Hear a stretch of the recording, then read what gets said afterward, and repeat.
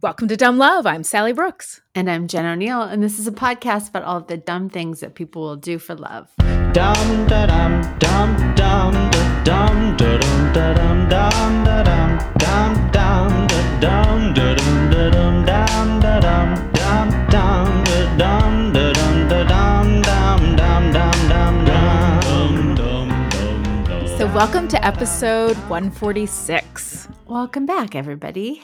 Oh, we're so happy to have you. We're so happy to be here. Jen, last night I did. Have you ever seen like when people put books out and then they get to go on a book tour and they're like in conversation with someone else? Have you seen that? Wait, what? Have you Like, heard? It's put like books out where? Like they have a book released? yes. Okay. They meant like outside on their front stoop. Like, is this a thing? Okay, so they have a book released and then they have a conversation with somebody about it? And then they go on a book tour, and then as part of the book tour, what they do, like instead of just like reading from their book, they will be in conversation. That's what it's called. It's like in conversation. Basically, somebody interviews them. A lot of times when like famous people go out, they'll have their famous friends be in conversation with them. Mm-hmm. But anyway, I got to be the person who was the conversator, the person in conversation for this awesome book. It's called Fat Girls Hiking. Summer Mashad Skog, who wrote this book all about just kind of like taking the stigma out of being fat and being outdoorsy. And it's like a guide and also just like this beautiful meditation and all like really great like memoir-y. So anyway, it's a really great book. Yeah, it's a really great book. And my friend Grace, hi Grace, now runs this awesome bookstore in St. Louis, and they put on this event, and she was like, I know someone who is into hiking and who has experience online and who has been on her own journey of like, you know, anti-diet culture. And so I got to have this great conversation with this really rad woman last night. That's amazing. So you did it like Zoom or? Yeah, we some platform. Yeah. That's so cool. That's awesome. How'd it go? I think it went really well. I think I was really nervous, but I did a lot of prep, which is what I have to do before anything. I think it went really well. She was great. She's really interesting and knows so much stuff and has a lot of cool things to say. And so, anyway, if you want to check her out, she runs this online community called Fat Girls Hiking. And it's basically just, they're all about inclusive and representation in the outdoors, which is often just kind of seen as like for super fit people, super fit white people, you know? Right. So she's like created this whole community, and it's really awesome. And you can find them on like Instagram at Fat Girls Hiking. So check it out. I mean, it's not just for women, not just for fat people, it's for everybody. And that's kind of the point of it. So check that out. I will check it out. Yeah. What do you say? I have an update on a story that I did, or a quickie that I did a few months ago. Do you remember the quickie? We never do updates. We always mean to do them, and then we never do them. Listen, Sally, I am a legitimate journalist, and you're a podcaster. I'm a hobby podcaster. Listen, Sally, I take this very seriously. I know you do, Jen. I know you do. Thank you for doing your research. I appreciate it. Yeah, no problem. No, I was trying to find a different quickie, and then this article came up, and I was like, oh, hey, look at that. But do you remember the quickie that I did months ago about the man in Maryland that passed away? And they didn't know why, but he when they went into his house, he had 124 pet snakes. Yeah, including a 14-foot long Burmese python. Yeah, and they were like, we think we got them all. Yeah. And they like rehomed them. Yeah, they had to. They put all the venomous snakes in like North Carolina and all the venomous snakes somewhere else. Yeah. What's the update? Does someone get bit? No, the update is they found out the cause of his death. Was it a snake bite? Yeah. Damn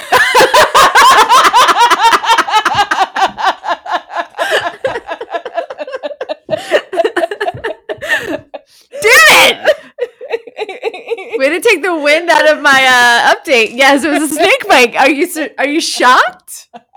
Are you Shocked. surprised? I am flabbergasted. It definitely was. Yeah, so apparently the officials with the Maryland State Medical Examiner's Office just confirmed this past Wednesday that the person, his name was David Riston, died of a venomous snake bite, and his death was ruled accidental. Yeah, that's awful. It is awful. I know. I just wanted to mean- update because I'm sure everybody was wondering, like, what was the What cause happened? of death? And that's Yeah. what it was. I feel like a jerk for making light of it. I'm not making light of it. I just wanted to update everyone on what the cause of death was. I mean, listen, I mean, Jen, you're yeah, a journalist. I am a You journalist. tell This the is a story serious as it comes to you. story. You can't choose whether it's going to be sad or happy. You choose. Exactly. You're just telling the people the story they want to hear. Listen, it's about the truth first, and everything else is second. Well, I expect you to now be tracking every single story you've ever told in case there might be an update. It's my journalistic responsibility to do so, and I will.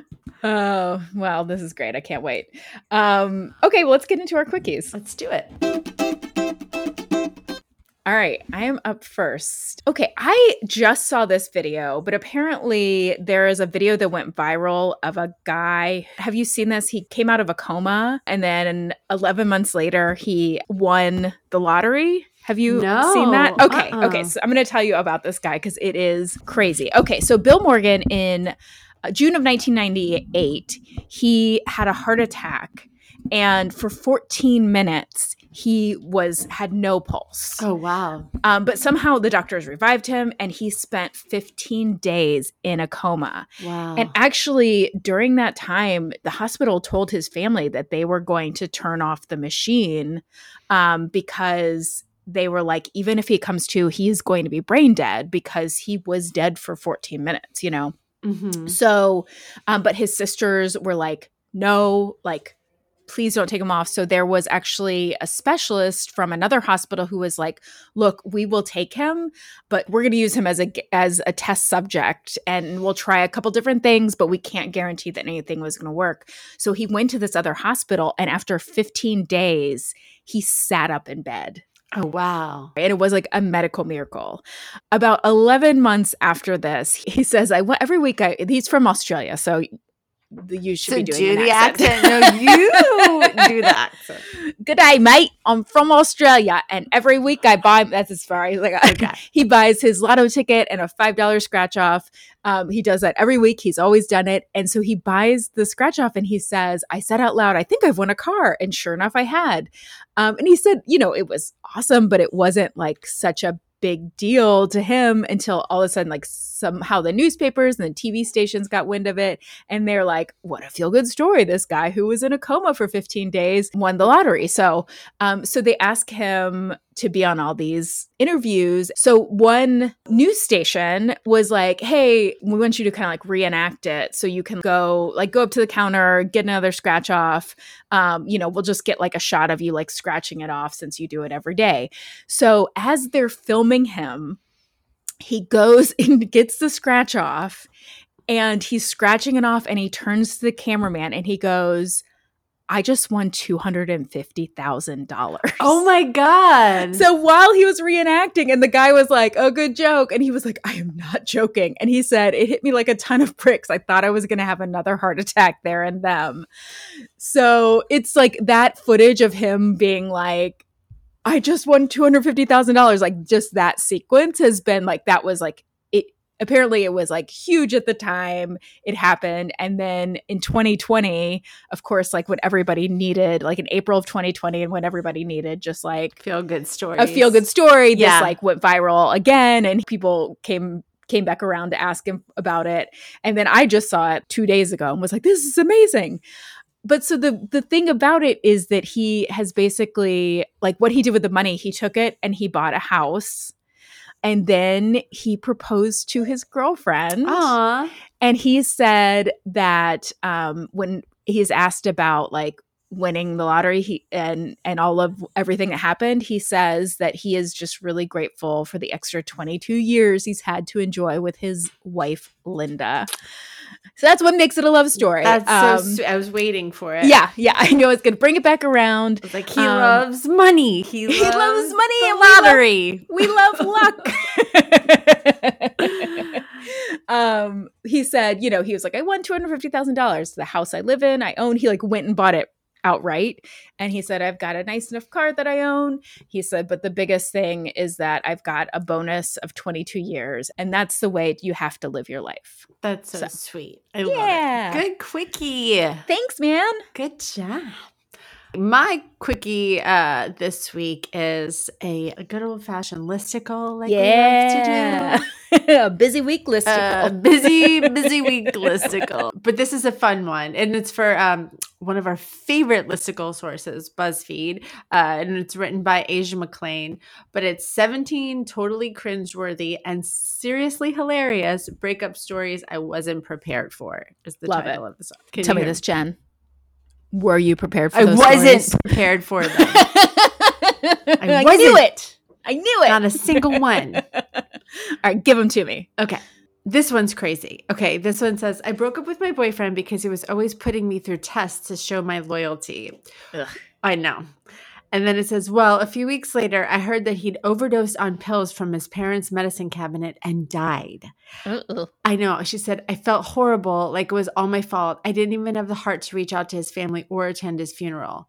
But the day after the funeral, I got a text from his phone number. And it turns out he wasn't dead. He never overdosed. It was just one of his tests to see how I would react. The dude literally faked his own death. And then sent me a text that said, just so you know, I'm over you. I know. Isn't that crazy? Like, I remember the very first quickie you did was a guy who faked his death and then proposed. Yes. And she said yes. And she said yes. It's wild. That is so wildly narcissistic and fucked up to me. People are crazy. Okay. So this one says, this one made me laugh so hard. My sister broke up with her boyfriend in the school parking lot as we waited for our mom to pick us up.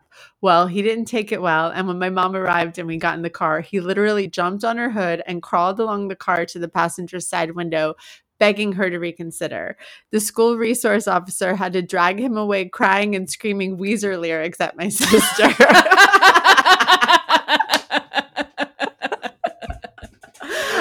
I'm really trying to figure out which Weezer lyrics it could be. That's going to drive me crazy. I'm going to be up all night long and then be like, I'd look just like Buddy Holly. Oh my God. My name is Jonas? I don't know. It's going to drive me nuts. This one says, this is a weird way to break up with someone, but she said, I decided to break up with my cheating boyfriend over Instagram by posting a cute selfie captioned, love being single. But when my boyfriend saw it, he replied, LOL, autocorrect. He actually thought I meant to type love Pringles. I guess maybe she was was she holding Pringles? I don't really understand. This one I thought was really funny. I broke up with my boyfriend in a park and he literally climbed up a tree to cry up there. Poor guy. I didn't know what to do, so I just waited around for him to come back down. Can you just imagine her standing there like, are you finished? Do you need help? Oh my gosh. Just come down. Just come down. I know. I don't know. This one's funny. It says, I was visiting a friend from college and my boyfriend was calling and texting me nonstop.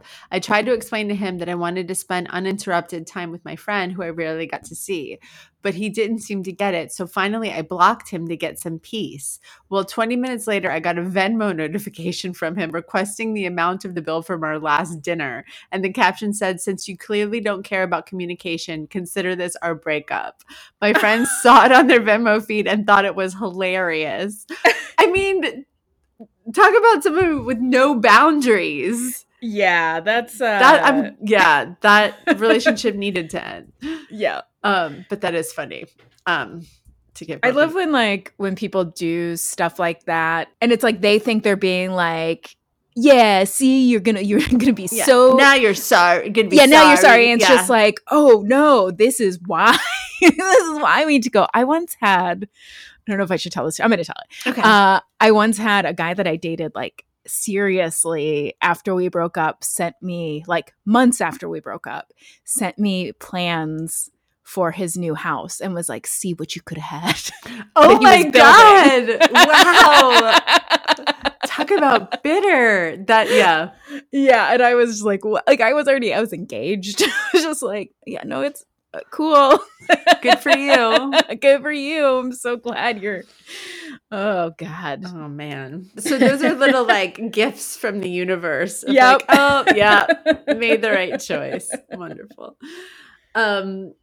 This one says, as I was breaking up with my college boyfriend, a friend of ours drove by and yelled, "Couple of the year." Oh man. Oh, that's amazing. This one says, in high school, when the guy I had a massive crush on asked me to be his girlfriend, I was ecstatic until I found out that he and his family are super religious. He refused to hug or hold hands, and because he wasn't allowed to spend time alone with someone of the opposite sex, he wouldn't admit to his parents that we were dating. At one point, he even told me that the reason I have back problems was because God was smiting me for not praying enough. But he was still devastated and confused when I broke up with him. He called me crying on the phone every day for 2 weeks, and then he egged my parents' house. Oh my God. So what made you have a crush on this? It had to just be that like high school crush of like, you look like someone I should have a crush on, so I have a crush on you, but then knowing nothing about his personality at all. Well, and just being like, you like me, so I like you. Yeah. You know, like, oh man, the same boyfriend who sent me the house. He egged your parents' house? No, but we lived together, and he wouldn't tell his parents because they were super religious. So like, I lived there, but it was a secret. And sin. Like in another state. It wasn't like we were just like, oh, we lived in the same city. Like I moved there to Florida to live with him. Oh, wow. And he was just like, yeah, she's just visiting a lot. Yeah. I'm glad that relationship is over, Sally. And that guy is my husband. No, just kidding. Okay. This one says, when I was a sophomore in high school, I was pretty good friends with this one guy. Well, one day I was reading in one of the classrooms when he walked in and broke up with me. Apparently, he thought we had been dating for a year, and I had no idea. Oh, that just breaks my heart for that guy. Yeah. Like what was going on in his head for that whole year. Right? Poor thing. Poor guy. He's like, we're breaking up because you never acknowledge that I'm your boyfriend. You just treat me like a friend. Never once.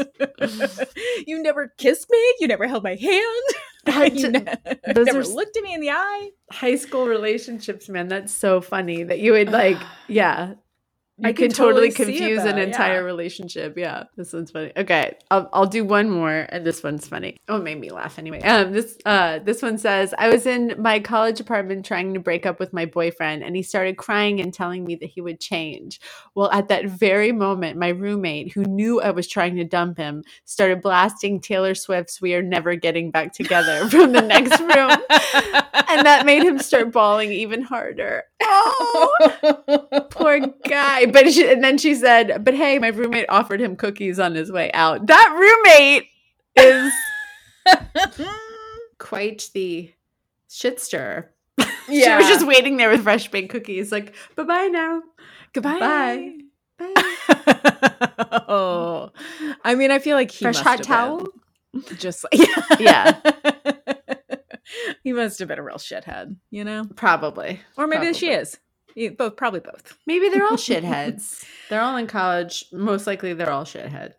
Oh, yeah. Oh, man. John, I got to tell you, I know that they're like the easy thing to do, but I love a fucking listicle. I mean, me too. Thanks for brightening my day. I love that. No, my pleasure. Hey, Jen. Hey, Sally. Are you ready for a crazy story? I am.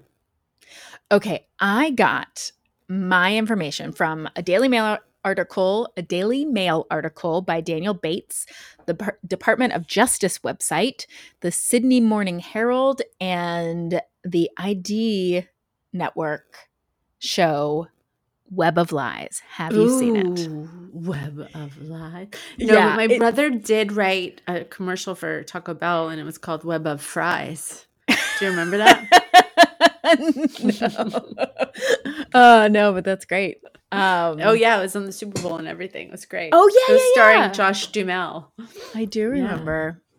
Good job. Shout Good out job. to Bobby. Baby Bobby. So this is like Web of Lies. I feel like you would really enjoy it because it is one of those that has like really dramatic reenactments, like really light on story details, but really heavy on totally, I'm sure, made up conversation. Hell yeah. Oh yeah, it's great. So, all right. So in 2008, a 26-year-old handyman, Brian Heil, was living with his 86-year-old grandma, Virginia DeWitt, in a mobile home in Fremont, Michigan. He had moved there with his brother after his mom had lost the house from bankruptcy.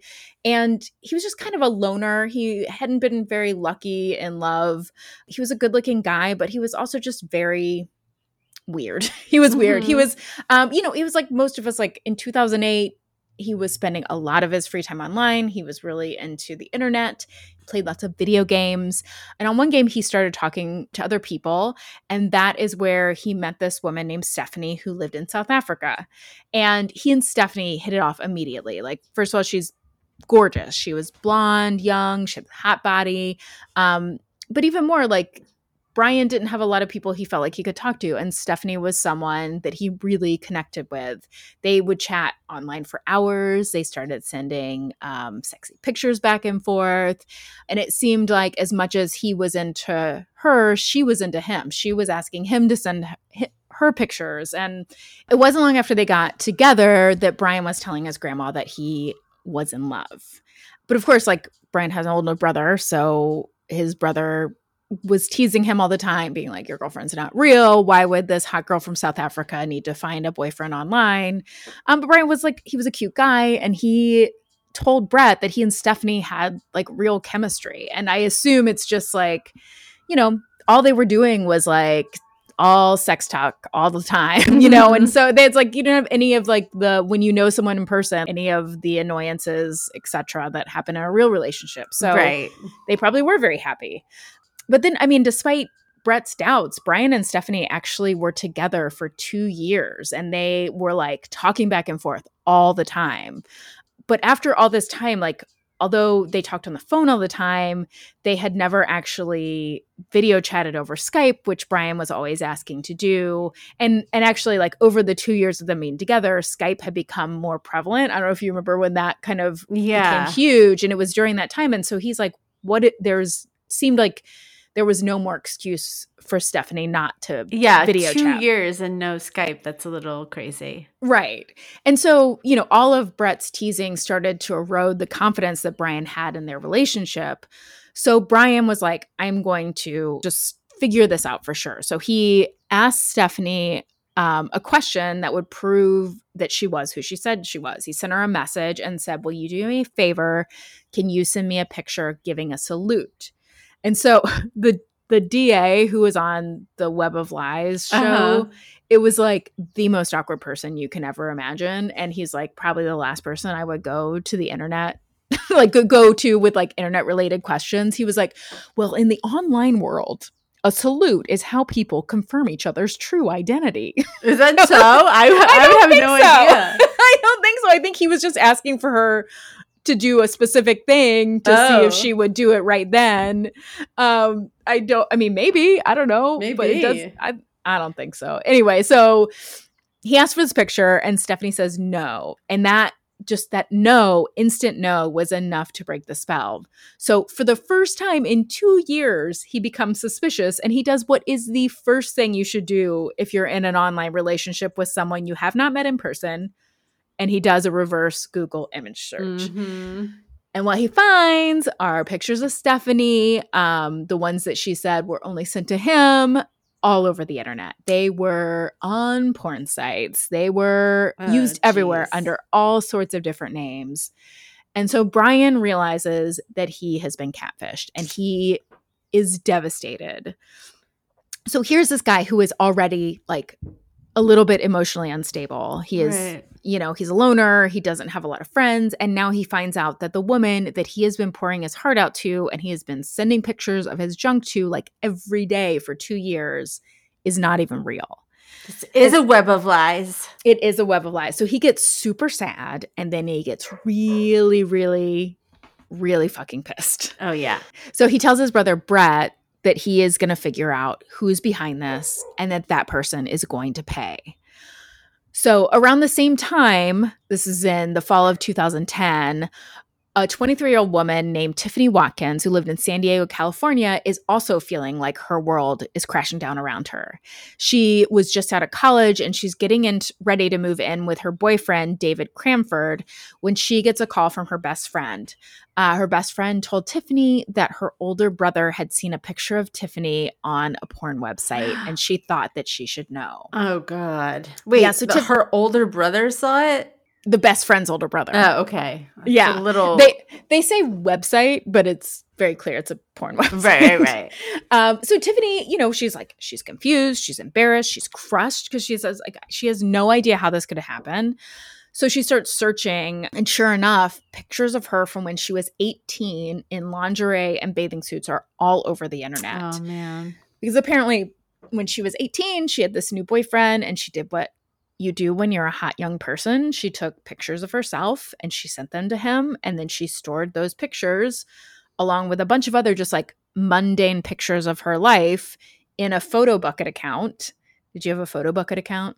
No. Like a Flickr or something, but it was password protected. And then she stopped being 18 and she forgot all about those pictures. Right. So she had no idea that they had been hacked and that they were being used on all sorts of websites. So she finds pictures of herself with people just saying like the most vile things about her all over the internet. It's so completely violating. It's awful. And she starts trying to do everything she can to get them taken down. But of course, it's impossible. No, the internet's a cesspool and no one will take them down and she can't find them all and she can't even find out who administers most of these websites. And one guy even like responds to her and was like, told her that he would take them down in exchange for a sexual favor. And she's like, Ugh. fucking men, Yeah. So finally, she's like kind of is coming to terms with the fact that, look, these pictures are out there.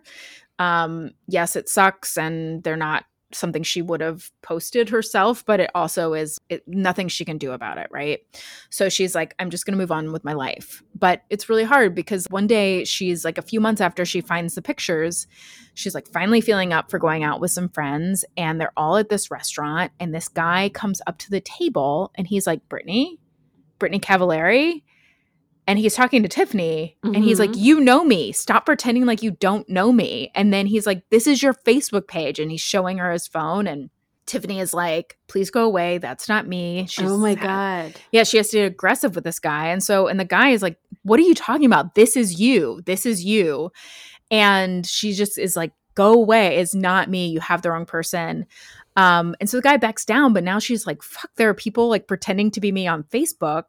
So she looks up this Brittany Cavallari Facebook page, and it is full of not just the sexy pictures, but also just pictures of her friends and family, of her boyfriend. And this person who is pretending to be her is on there posting the most racist, homophobic, awful things. Oh my God. That would just feel so helpless, crazy feeling ever. Yeah, exactly. And she went to the police and they're like, whoever created this page hasn't broken any laws. Ugh. There's nothing they could do. Oh, no. And she was like, I felt helpless. I felt like something could happen to me and there was nothing I could do about it. And she was just feeling unsafe. She didn't want to go anywhere. She was like, first of all, there's this account that's saying it's me and it is saying these horrible things.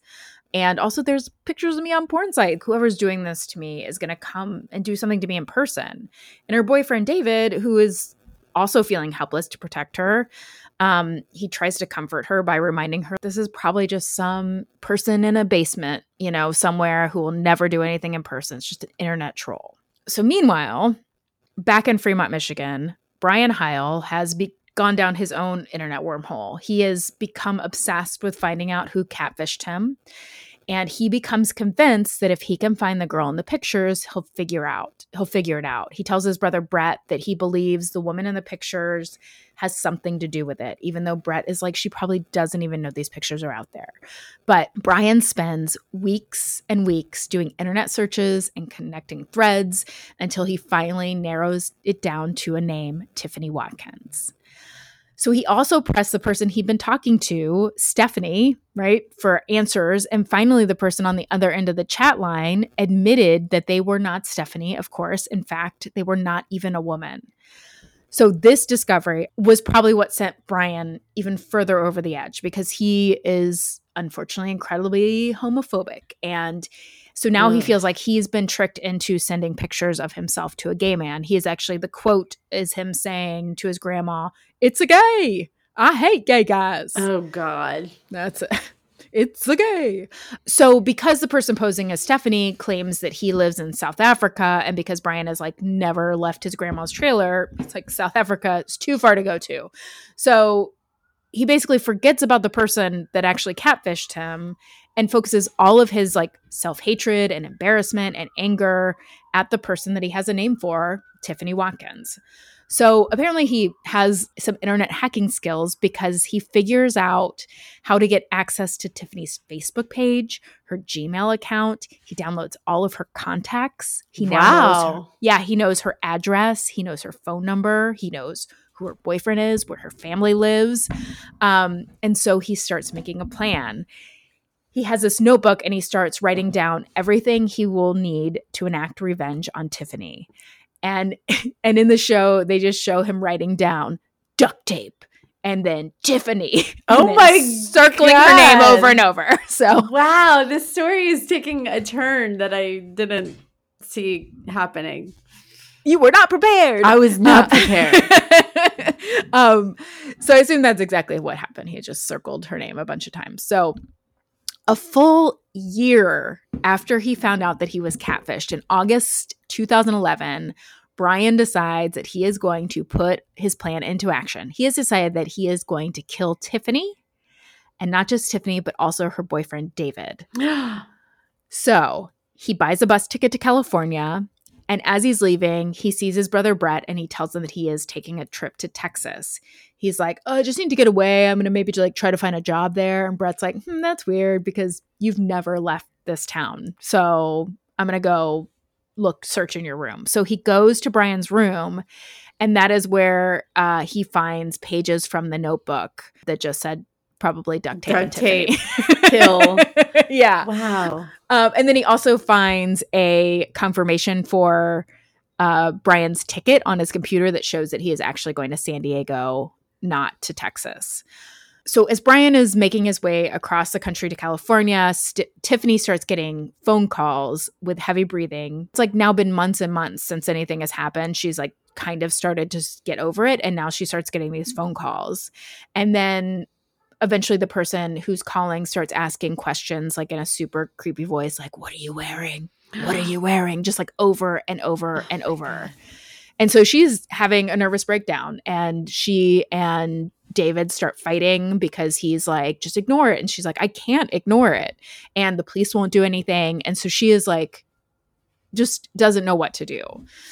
So Brett, meanwhile, good on him, is worried that his brother is going to do something to harm Tiffany. He knows that Brian is obsessed with her. So Brett gets in his car. He drives to San Diego. He goes to the bus station where he knows that Brian came into, and he starts putting up flyers around the bus station asking anyone if they've seen his brother. And he happens to question someone who saw him because they remember Brian being super agitated, and they were like, "Yeah, actually we dropped him in downtown San Diego." Uh-oh.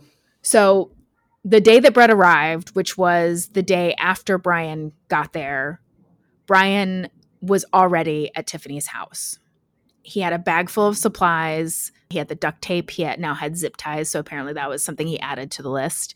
He went up to Tiffany's door. He turned the handle, and it was unlocked. Oh, no. But luckily, Jen, she wasn't home. So the stress of all the phone calls and the photos that she and David had been fighting. And so she had told him that she needed some space. So that night, Tiffany had gone to her sister's to stay the night.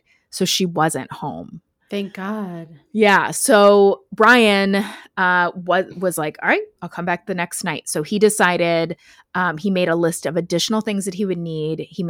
In his notebook, he wrote trench coat, knife, chloroform. Jesus. Like, why do you can't remember that? Right. Like it's three fucking just things. saying, like, how dramatic. Circle, circle, circle, circle. Yeah. So, like, even luckier for Tiffany, like in a city of, I don't know how many people, I was going to say 1 million people, but I have no idea how many people live in San Diego. I'm so bad at like telling you how many people are in a room. Like, I don't know. City of 300,000 to 10 million people. The next day, before Brian could do anything else, Brett just like comes across Brian sitting at this little cafe table in downtown San Diego. And so he confronts his brother. And at first Brian is like, oh, I'm just here starting a new life. I'm trying something new. But Brett is like, fuck you. You're not. I know you're not. And so finally Brian explodes and tells him that he is there to kill Tiffany and her boyfriend. And he says to Brett that he wants to cut them and watch them bleed. Oh my God. So Brett is terrified because Brian is completely unhinged and he knows that he was, he's obsessed, and he didn't actually believe Brian would do it, but he's just like, I need some time to talk him out of this. So he agrees to take Brian to Walmart to buy a knife. And he's just like hoping that sometime along the way, he's going to be able to like just get him to abandon this plan. So they get to the store and Brett's like getting something out of the trunk. And then when he closes the trunk, Brian is gone. So Brett is now like, oh God, he's going to go kill her. He knows that I'm not going to allow that happen. And so Brett calls 911 and he tells him he doesn't know where his brother went, but he thinks he's going to kill someone. And so police thankfully respond. And since they have the description and the location, after searching for 2 hours, with Brett, they track Brian down and arrest him. Oh, thank God. Yeah.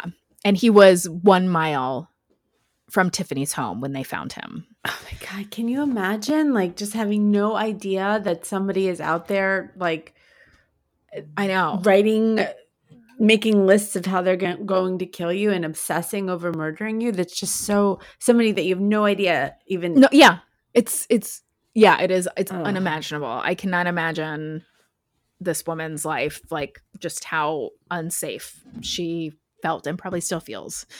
Mm-hmm.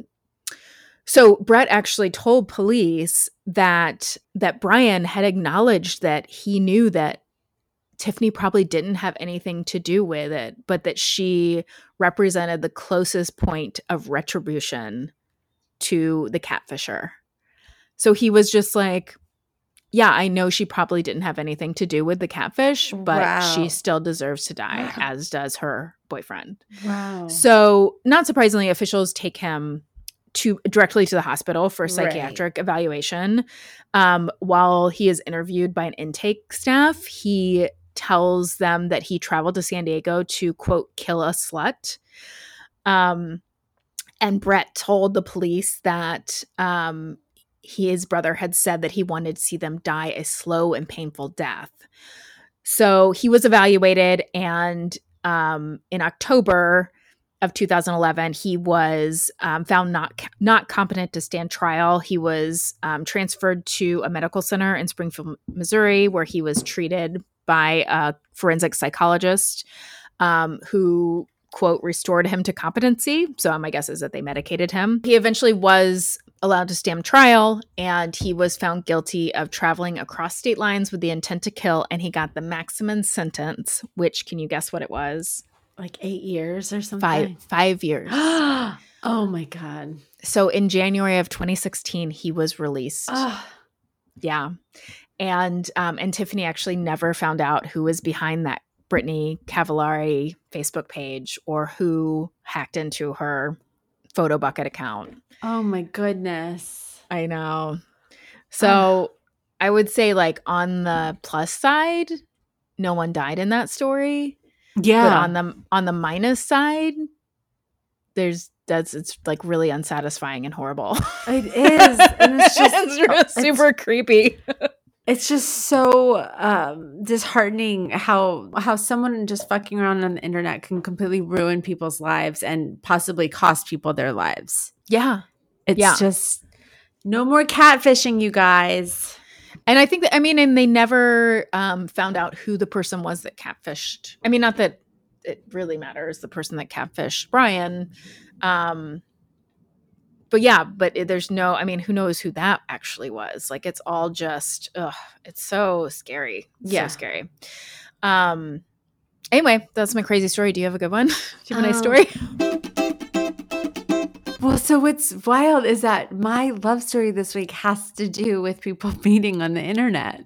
But No it has way! a happy ending. See, that's how we do. Yeah. The yin and the yang. The yin and the yang. So this love story comes from an article for honey9.com. And here's what's crazy too. It's also set in Australia. No way. Yes. Good day, mate. Good day.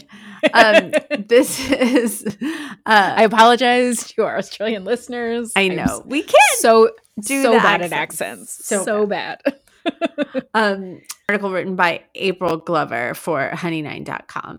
2 years ago, a woman named Georgie Eady, spelled Eedy, I'm not sure if that's Eddie or Edie, but she's from North South Wales and she's a single mom, was on an online dating site when she met a man named Tim, I want to say Crichton. It's Crichton. Why are your names so hard to pronounce, guys? I think it's Crocky. Is it Crichton? Crichton. They met online and they just started chatting and they found that they connected really well. But then she didn't realize that, how old he was. When she looked at his age, she said that she freaked out a little bit because he was quite a bit younger than her. So she was 49 and he was 41, which I don't think is that big of a difference, but it's kind of a difference, I guess. Yeah. So, and she was a single mom, so that kind of adds to the fact that it's a little bit of a difference. So she was tentative at first when she met him to keep talking to him because she said that she had been burned before and she didn't want to have her heart broken again. So at first they decided to keep talking online just as friends, but after a while they just couldn't deny that they had a connection. So they soon started spending hours and hours talking on the phone, and then they learned every little detail about each other's lives. Georgie said that Tim's father got really sick and passed away before we were able to meet, and I lost my father when I was a teenager, so that took things to a different level because I understood what he was going through. So they kind of connected on a deeper level, Yeah. She said it wasn't just fun chatting. It was deeper and we showed we could support each other emotionally. And I think that's where the most intense feelings come from. He actually lived 2 hours away from her. She lived in Manildra, which is also in Australia. So they wanted to meet each other, but they were really nervous that when they would meet each other in real life, then, maybe the connection wouldn't be there. Like maybe it would just ruin it by meeting in real life, And I could see that being a little scary, that like when you feel like you're really connecting with someone, you don't want to like ruin it. So it's hard to like take a step in either direction. You know what I mean? Yeah. Yeah. It feels like such a fragile thing. Right. Yeah. So one night when Georgie and Tim were on the phone and they were on speakerphone and talking and her family was around, her oldest daughter, Becky, just said the words that would change their lives for forever. She said, "Oh, for God's sake, you two should just get married. You're perfect for each other." And they said that was the push that they needed. And then right after that, Georgie and Tim started full on planning their wedding together, even though they had never met in person. They actually had never even FaceTime. They had only sent a few pictures to each other. So this is very similar to the last picture. way. Only it has a happy ending. Yeah. So they, at that Spoiler, point, Jen. I know. Well, it's a love story. So they had been chatting for 7 months at that point, and they decided, okay, we've made it 7 months. Let's not meet until our wedding day. So apparently there were days where they definitely could have met up and they talked about meeting beforehand, but then they decided that they wanted to keep it special on their wedding day for that to be the first time that they ever met. They said that we wanted our reaction to be genuine and we didn't want to ruin it. 2 months after they had decided to get married over the phone in November of 2019, they finally met at her farm, and but they didn't meet until they were walking down the aisle. That's the first time she saw Tim. And so Tim said that he had promised to look at his new wife in the eye the moment that they met, but he was so overcome with love and emotion that he tried to look away. Oh, I know. And then Georgie said the second he finally turned around, our eyes locked and it felt like I was at home. I wasn't nervous anymore, and I knew it was right, and he was everything I thought he was. And so even though this is a really unusual way to meet and marry, apparently all of their friends and family were 100% supportive. Georgie said, from the second that everyone saw us together, they totally understand it all. It was absolutely awesome, and there was no stress. It was just love and fun. She said that people say to them all the time, it's like you've been married for years. She said, we love telling people our story because they get so surprised and can't believe we've only been together for 2 years. So they were together for 7 months. Well, they had the 7-month-long courtship over the phone, and then they've been married the rest of the time. And so and then after a year of their marriage, they decided to move to North South Wales, mid-North Coast, and open up their own cleaning business. They said that they're a match made in heaven and they love every minute that they're together. She said, we never get sick of each other. If one of us gets up to go to the toilet, we'll text each other. That's a lot. But she said, we're just best friends who love being together. I spent a lot of my life not being happy, and I chose happiness. Oh, I love that. I love it too. I love that for them. I think it's so great. I can't wait to see pictures. I think that is like, I just love people who like know and they take a leap of faith, and they, like you said, like she was like, I chose happiness. Yeah. Like fucking yes. Sometimes you just have to choose happiness and know that you deserve it and take that leap of faith. Yeah. I love it so much. Me too. Thanks for telling that story. No problem, dude. That's my job as a journalist. I assume you'll be following up with them. Yes, I will. It's my obligation, my moral duty and obligation. All right. Well, let's do something dumb and something we love. Okay, let's do it. So this is something dumb and something I love. So last week I talked about how I'm recording an album and I'm just saying it because whatever curse. It's not going to get me this time. I've been booking some dates to get prepared for the album recording and through Helium. And they have a bunch of comedy clubs. So I've been getting some dates at their comedy clubs. And so I was going back and forth with their booker about like when I can do their St. Louis club. And so he's offering me these different dates that I couldn't do. And then finally he was like, how about you happen to be available May 12th and 13th. And I was like, oh my God, I'm actually going to be in St. Louis because that's where my friend Grace lives. Oh, and wow. And Erin is coming in with her kids and I'm taking Max. And so I was like, and it's actually the weekend before my album recording. So I was like, that would be perfect timing. And so I'm like, texting Erin and Grace and I'm like, listen, I know this is like, we're supposed to have this like weekend together with our families, but like could you like watch my kid at night while I go to comedy? And like they were like, of course, my God, whatever we can do to support you, we'll totally like we'll have Max, it'll be totally fine, it'll be great. That's amazing. And then it ended up like that was like it was like miscommunication. He like sent me the wrong date, so it wasn't that weekend. I was like, oh, sorry guys, false alarm. They're like, yeah, it's like it was like a test of the emergency friend system. Like, yeah, what would they say? Like, would you be like, you're like that guy that faked his suicide? But like I did it for real. But they stepped up. They did. They They're were like, such we great love it, friends. of course. Yeah. So anyway, so that's something dumb. And the thing I love is just that like, I mean, I know you would do the same, Jen, and I would do the same for your kids. It's just like, yeah, of course. Yeah, of course I would. That's take your awesome. kids. I don't care. Mhm. I love your kids. So that was really great. So what do you got? I guess for something done this week, so Louise, I got a call, which every parent gets these calls all the time. You get a call from the nurse's office smack in the middle of your workday that Louise has a fever. And so it was like a low fever. It was like 100.5, which for kids, that's very low. Right. But it's still something. So, I had to like And then, everybody's worried about COVID and stuff. So I'd like go pick her up from the nurse's office, leave work, and, give her a COVID test. Everybody was panicking. Negative, thank God. I gave her a couple of tests. They were all negative. But she was like totally fine and was like bouncing off the walls, having a great time. I had to keep her home from school the next day because you can't, like, if a kid has a fever, you can't bring them back to school the next day. And all day long, she was like bouncing off the walls. Like it was like a snow day, having so much fun. My mom came down. She played charades with her. She did a scavenger, like Louise made a scavenger hunt. And she was like for Sully when he got home from school, and she was like dancing and having the best time. And then I felt so bad because I was like, okay, you're going back to school tomorrow. And she's like, great. I want to go back to school tomorrow. I was like, great. And then last night I was so tired. I was like, I finally had gotten everybody to bed, and I like laid down in my bed, and I was like 9:20 or something, and I just started to doze off. I dozed off, and then all of a sudden Louise comes in my room. She's like, Mom, what if I do get sick? I'm afraid. And I was like, nope, go to bed. Shut it down.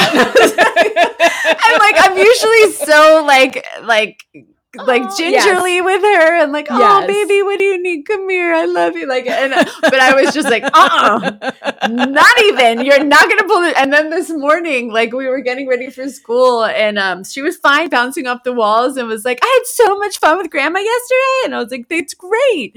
And then as soon as we started to walk out the door, she goes, I was like, are you coughing? And she's like, I just maybe. And I was like, no.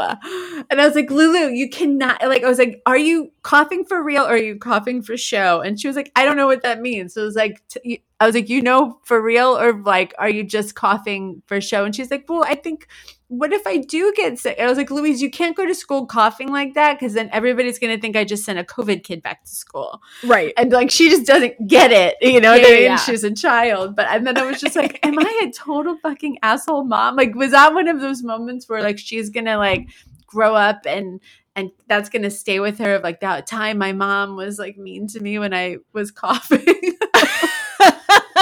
Had no patience for me when I came to her room at night. No, the I one felt time. such an asshole. Yeah. You're not an asshole. It is, oh man. The other night I was putting Max to bed, and he's just chit-chatting, but it's 9:00, and I'm like, you have to go to sleep, and I have to go to sleep. Please go to sleep. I'm so tired. You're so tired. And I just started going shh, shh. He's like, but Mom, and then I'm just like, shut. It's just stop it. Yes, I was just oh my God, I don't know what else you have going out of my mind. I know. I just felt because I know her so well, I felt like that was her wanting to stay up a little bit later by tugging on my heartstrings, even though she had fun all day long. And I knew her going to school was I was sick yesterday, guys. You know what I mean? And I was like, shut that shit down right now, Louise. No, you're going to school and I'm going to work.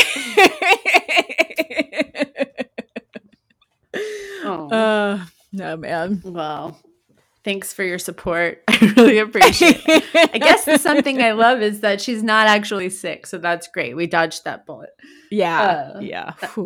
So that's it for me. That's all I have this week. Well, you guys, reach out to us. We love hearing from you. You can find us on all the socials. We're at Dumb Love Podcast. You can rate and review us. You can send us an email. Why don't you email us your love stories? We love hearing those. That is dumblovepod@gmail.com. Or please just tell a friend. Help spread the word. We would love that. We would love that. And don't forget to get out there and do something dumb for love. Dum da dum dum